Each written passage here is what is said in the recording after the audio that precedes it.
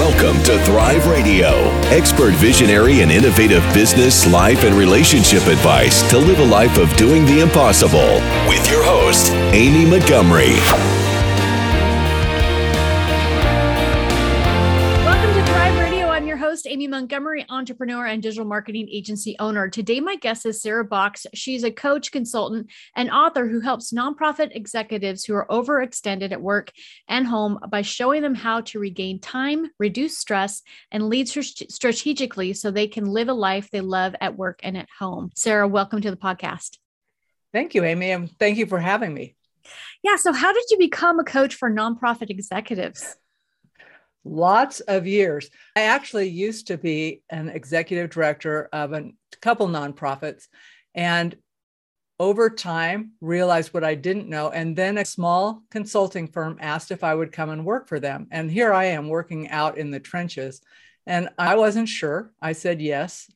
But then I really started working on like all the organizational design issues around nonprofits and all of that. So that blend of having led a nonprofit, been a board member, staff member in nonprofits, as well as a consultant to nonprofits for organization development, team development, strategic planning, all of that kind of put me into that world. And the thing I love about the nonprofit world, and really I experienced this when I was volunteering even before this, was just that shared effort towards a shared vision or mission.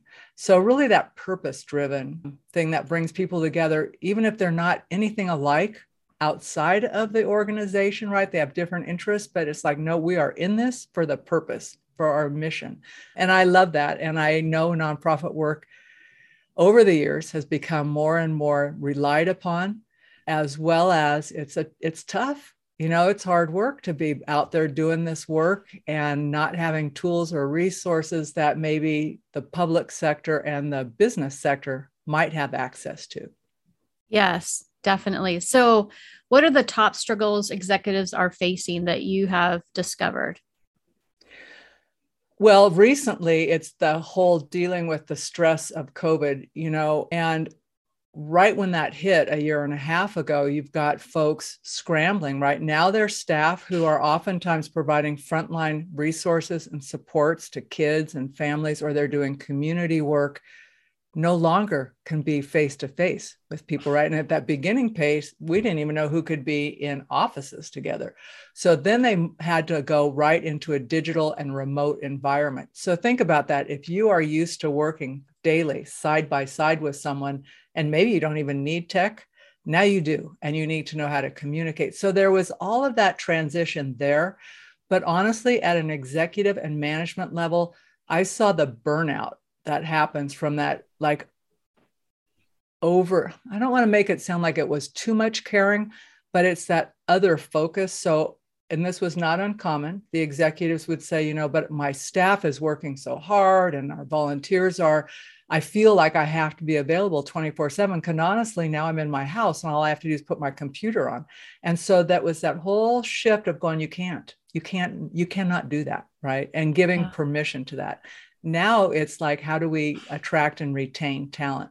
To the nonprofits' benefit, because they are vision and mission-oriented organizations, people really want to work and be somewhere where they know they are valued and making a difference. So I think it's an opportunity, but I'm not saying the jump from what was to what is a smooth jump. So long answer.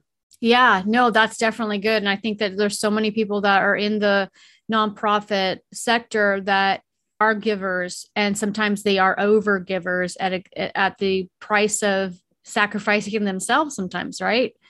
And yeah, it's so important to be filling yourself up so that you can give more. It is. The other thing, Amy, you know, and I remember this is one of those things when you look back on an action that you took and you went, oh, I might have been able to handle that a little different. But I remember when I was running the nonprofit, and this was back in the mid 90s, right? Our organization was the largest one of its type in our area of Nevada, and we had a number of state contracts. I mean, we were doing work out in the rural areas, and But the margin of which we had to support our staff with in proportion to the number of clients they wanted us to see kept shrinking. And I remember going to one of my board members who was just super, I learned so much from her, and saying, I don't think this is right. And I think we should not take this contract. Now, the board chair was not a big fan of government contracts anyway, because he's a businessman. He goes, I'm fine with that, but what are we going to do? So in a moment of playing a little bit of chicken, but honestly, knowing we would be losing staff, they would start dwindling. I had permission, but I'm thinking this could be disastrous, right?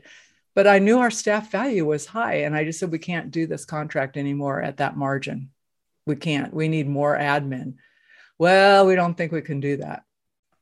My board is okay with us not taking this contract. And anyway, long story short, they modified it. But it also points out a lot of people and nonprofits feel like they should take what's given. But honestly, they don't have enough resources to run an effective organization. They're just doing like direct service, but nothing to evaluate. Is it working? Or do we have HR things in place? Can we retain staff, right? Losing staff is expensive. Mm-hmm. Losing intellectual property is expensive. So, I mean, all of those things really strike at the heart of me for struggles that don't need to be there, right? But it takes some courage and someone helping you say, you can't run your organization without a margin. And guess what? You're a nonprofit. That doesn't mean you run in the red. It's bringing business from the corporate sector, of which I was in for the past 20 years before I went out on my own, and now it's mine, bringing that in to help nonprofits, along with the humanity and everything we're learning around emotional intelligence and team building, all of that. So let's talk a little bit more about harnessing the business mindset and strategic thinking. The focus of most businesses are what? To make a profit. And then you go to nonprofits and it's focused for just helping people, but they still need to make sales. They still need to bring revenue in, even though they don't necessarily have the same, they don't call things the same, right? You might sell a product or service, but it's a donation. How do you harness the business mindset and bring it over to the nonprofit world? Kind of in black and white, right? And it depends on the organization. I'm going to give you an example of an organization who at the time that I got connected with them, small organization, but the biggest in their community. So small rural community removed from the rest of the county, which was much bigger. So their funders relied on them because they were the best place to get services into the community. But one funder, which means all their eggs were in one basket, right? So if that funder said jump, they had to jump. And so the conversation we had was, show me your budget. Where's your staff development? Who follows you, right? Say you're out of the picture. So we basically started looking at numbers. And I said, where do you want to be? And she said, you know what I want to be is I don't want to have to take money from this funder anymore. She liked the funder, but it was that thing of being like not being able to pivot to respond to the community if they needed to. So the irony is, one of the first things she had to do was go to her board of directors and say, I need a cushion. They had it. They just were used to wait until she got in a crisis to give it to her.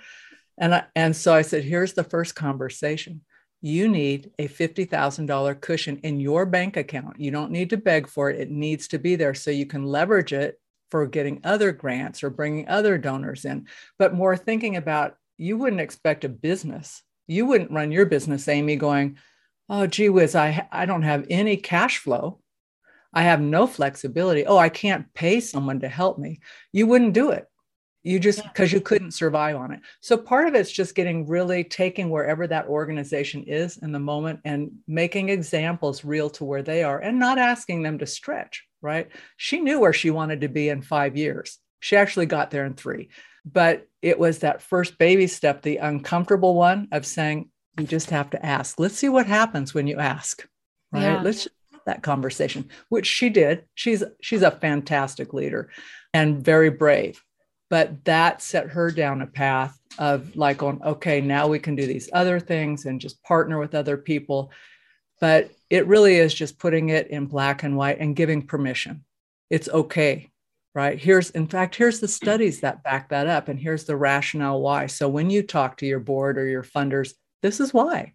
It's not like you're just pulling this out of the air. These are real numbers. And we're doing that right now on another project, a collaborative project, where it's time to go, this is what we need, what's going to take to get where we're going in 3 years. But it's basically thinking with a business mindset, but applying it to the humanistic and nonprofit sector. Well, let's talk about burnout. That is seen a lot in the nonprofit world. And how do you help support executives to avoid it? First, you recognize that it's real and call it out. So people don't necessarily know that what they're experiencing is burnout. So I do that in a number of ways. Sometimes we will write articles or do things that are very simple that we can send to folks. The other thing is we'll have guests on our podcast or things that speak to that, but usually I'll have a one-on-one conversation. So I've got a gal who asked if she could talk to me this afternoon. I know that's what it's about. She didn't put it in her writing because she was on email, but I've been watching her trajectory and I'm thinking it's about time that she kind of flames out. She's just been pushing. But I think you have to have a safe space to be able to have a conversation with someone and ask some questions and then say, okay, let's look at the signs and see if any of these feel familiar to you. And then what are some steps you can take? But it really is, what is that person willing to take? And really how small, what a baby step could that be? Because when you're burnt out, everything feels overwhelming. If you are someone who runs a nonprofit and your heart is to give, how do you avoid giving too much to the point of sacrificing yourself? We talked a little bit about this, but are there some things that people can do to kind of maybe some boundaries that they can establish to keep themselves in check? Absolutely. You can, depending on your personality type and what you're comfortable with. One of the easiest ways is you just say, I'm available for meetings anytime after X, but you make sure that whatever that time is before then is your time, whether it's time for you to take care of yourself, do exercise, get centered for the day, or do some productive work right before you go right into meetings. For my personality, I do best if I don't start any meetings before 11:30 in the morning, because I need that time to crank out work and do creative work. But it's different for different people. So that's part of it. The other thing is if you've got someone you trust in your organization or you have very close relationships with a team, you give permission to people to call you out. And I don't mean call you out and point fingers at you, but say, if you're going into a meeting, and this is common for me to ask someone is, when was the last time you stood up from your computer? Oh man, nonstop. I said, let's take 5 before we even start. Walk around, get some tea, water, whatever. We'll wait, right? Even that 5 minutes can be a reset. And we can do that for each other. You want to be given permission instead of having someone just start doing that with you. But the other thing is to start thinking about what is a short thing you can do, first of all, to renew and regenerate yourself. And different people need different things. What's for you, Amy? Like when you're just stressed, what's something you do that, like if you only had 10 minutes, but if I could do this for 10 minutes, it'd be great. I just feel refreshed. Yeah, I think I do a lot of breathing. If you've heard of Wim Hof, he's got an app. It's in the App Store, WHM. And he's got like breathing exercises that you do. It walks you through it. And it's breathing in, 40 times, and then you stop breathing because you're full of oxygen. Then you breathe in, and it takes you out of your mind, like out of your brain overthinking. So I find that gets me in the present. Sometimes I'll take a couple of minutes to mess around with my garden on my deck, take my dog out and go for a little walk around the building. Yeah. So some of those things definitely help me throughout the day. And they all do a physiological shift. They change your physical state of being and your awareness. Yeah. And sometimes that's all we need is a little bit, right? To go, okay, now I can settle in again and be present. I also think it's important to recognize it's okay to say no. And that's the hardest thing when you're used to saying yes, is feeling that kind of like anticipation of, well, am I going to get in trouble, or am I going to let people down? What will happen? And if you can ride out that feeling of discomfort a few times, you realize people really don't miss you that much. Yeah. It's nice to feel that wanted, but honestly, people will start to resolve some of this. They'll ask someone else, hey, Amy wasn't available, but I just got this quick question. Could you help me? Yeah. And then setting up some simple systems, like if I'm not available, then you go to this person or that person, just so people aren't stuck, but also so you don't feel 24/7, you're on the hook for being available. It's so important to, like you said, not doing meetings at a certain time, giving yourself that time to get certain work done. I do similar to that. And also making sure like you take weekends off with a few exceptions, very few exceptions if possible. I definitely don't personally do meetings on weekends. I learned that quick. In the beginning, I did. In the beginning, I was like, oh yeah, it doesn't matter. 7 days a week. Here I am. And then I learned really quick that you burn yourself out and then you're good for nothing. So every weekend I'll say that to myself, look, you could work and you could work a lot right now, but if you don't take some time out, you're going to be absolutely worthless for everybody. But that's kind of training yourself and taking responsibility, right? Yeah, definitely. The other thing I think is really helpful is if you know somebody is being brave enough to make those shifts, like you said. So say someone was 7 days a week, I'm always available, I'm always cranking out work, and you recognize that they say, I'm not going to be available again until Monday. Cheer them on. Say, way to go, Amy. That right on. Because I guarantee you, unless you are in a line of work, frontline work, but office level work, a crisis can wait, right? Yeah. I mean, depending on your business. But honestly, I started asking myself, this was back a few years ago, because I would be like Saturday, Sunday, nights, whatever. I'm thinking, is anybody going to die if I don't do this? Right. No, then I'm going to wait, right? Because I know the more tired I am, the longer it takes me to do something anyway. You have to push yourself through it. It's easy to just keep doing what you've been doing, but it's harder to challenge yourself and go, just try it as a test. Will you survive? I bet they will. Yeah. And some people will be mad because you're not at their beck and call. And that's not always a bad thing. Yeah. Sometimes boundaries are really good. Mm-hmm. How do you facilitate bringing nonprofits together to collaborate? I always start by finding something common that they want to achieve. So usually when they're coming together, one of them or a funder will have a big idea that they want these guys to come together to do, which is great. Otherwise, they wouldn't be showing up in the room. They have some interest in it. But I have found over the years that there's always something. If you say, if this is really successful, I want you guys to think of, 2 or 3 years down the road, what's going to be different for you guys?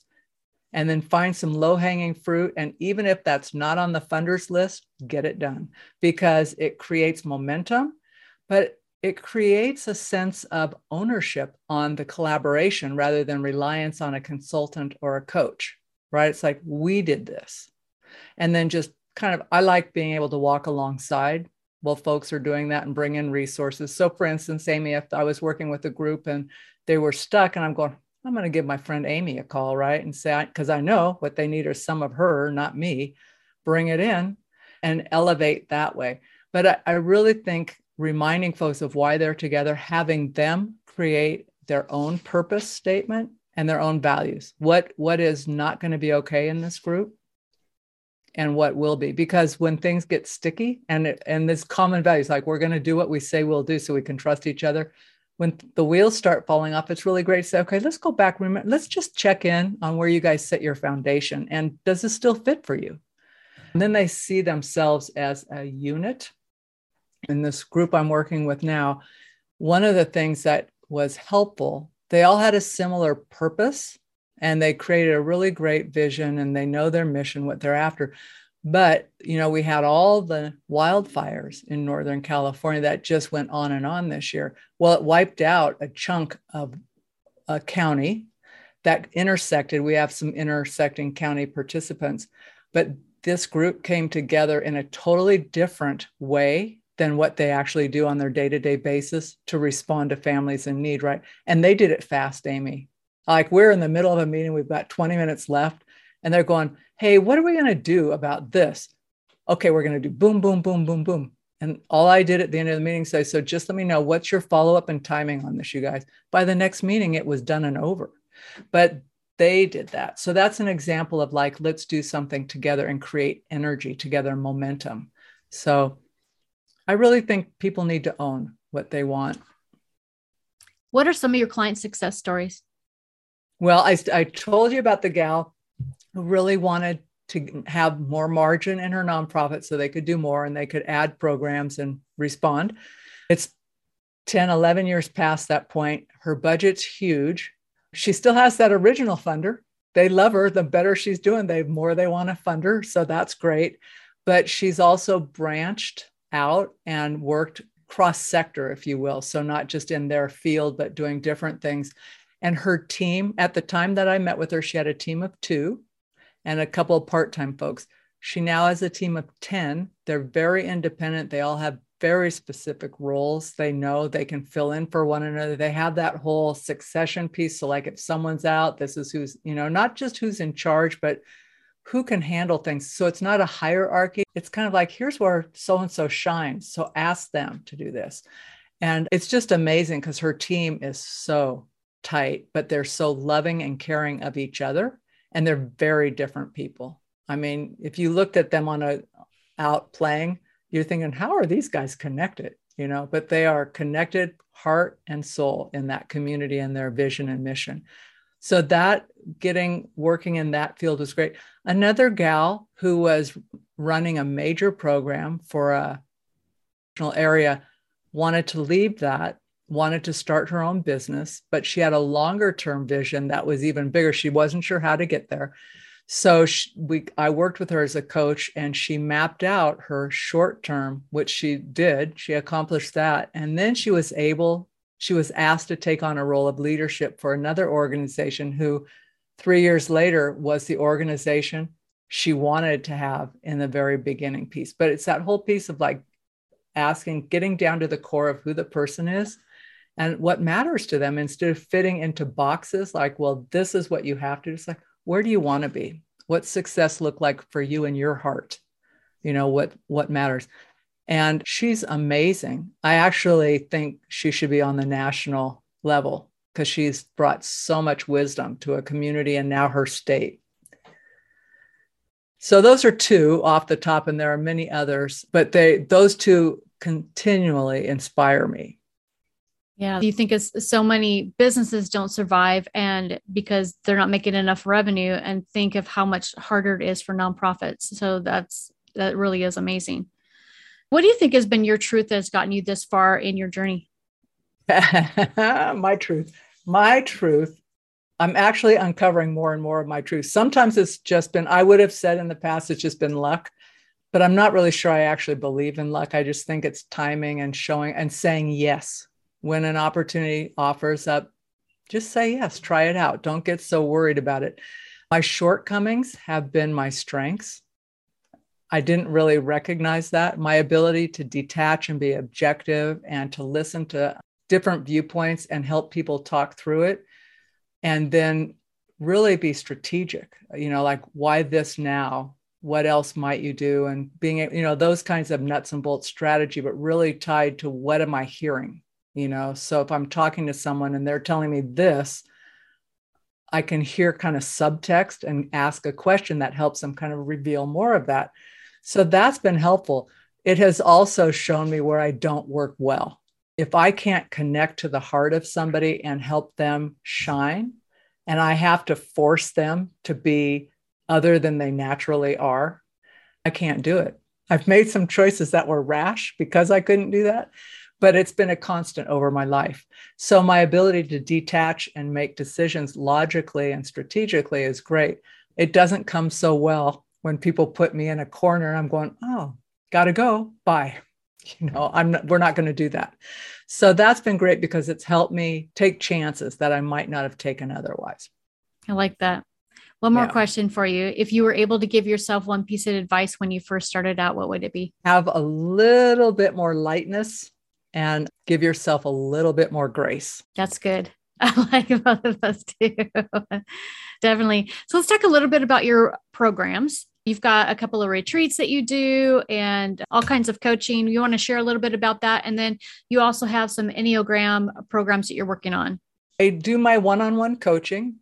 That's usually a 3-month extent with somebody. So if someone came and said, I'm trying to put something together, I'm not sure how to start, we would work through that, much like I did with that gal I was talking about. where we really dig into that person, what matters to them, what they're trying to accomplish, what they've already done that's worked, what's not worked, and really kind of think forward on that. That's a one-on-one piece, and those build over time. I found that, a 3-month period, 12 weeks gets good traction. Oftentimes people want to hang out a little longer and go deeper.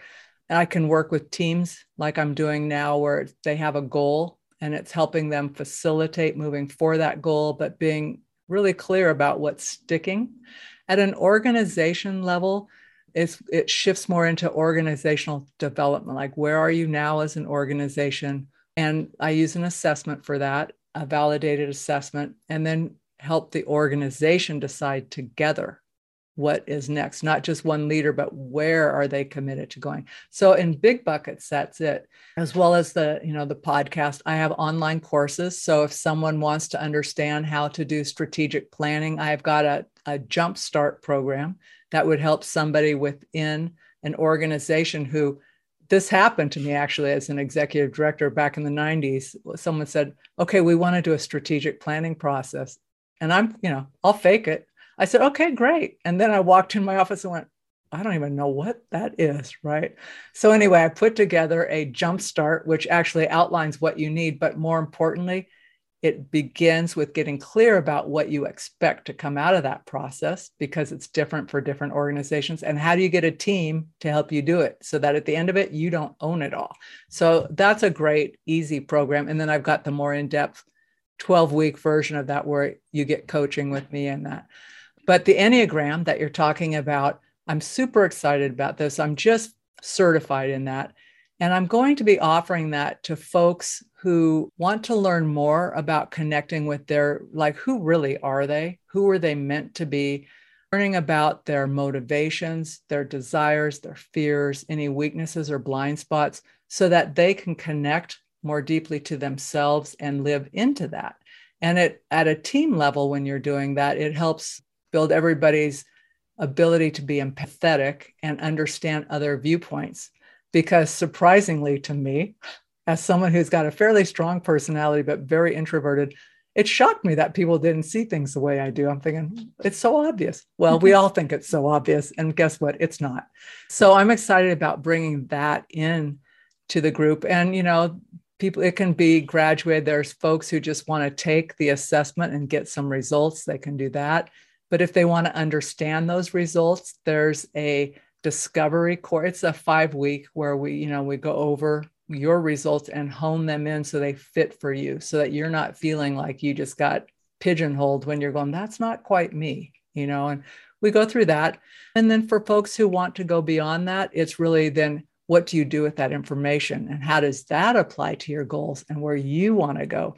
And at the end of the day, my vision and my hope is that everybody is much more connected to who they truly are at their core, so they can actually just live that way and we can all benefit from it. Love that. So if someone's listening and they would love to get a hold of you, what's the best way to contact you? Going over to sarahbox.com, there's a contact me page. You can email me at Sarah, SARAH, at sarahbox.com. Pretty simple. And I'll get back to you. We've got a team who will look for those emails. You can listen to a podcast or go to the website and sign up so that you get notified of the things that are going on. We're going to do a promo. It may be done before this is over, but we're going to let 10 people come in and experience some of the Enneagram, a discovery session. It's a short session, but we're going to give them a 50% discount on it so they can dip their toes in the water and see what might be possible for them. So that's coming up. But I'd love to hear from folks. Perfect. And I'll put all those links down below. Thank you so much for coming on, Sarah, and sharing your expertise in this area. I think it's so beyond needed. Thanks, Amy. You're a great host, and it's so good to see you and talk with you. Yes. And if you are listening and you want more information about this podcast and upcoming shows, you can visit acalltothrive.com. Thank you, everyone, and have a wonderful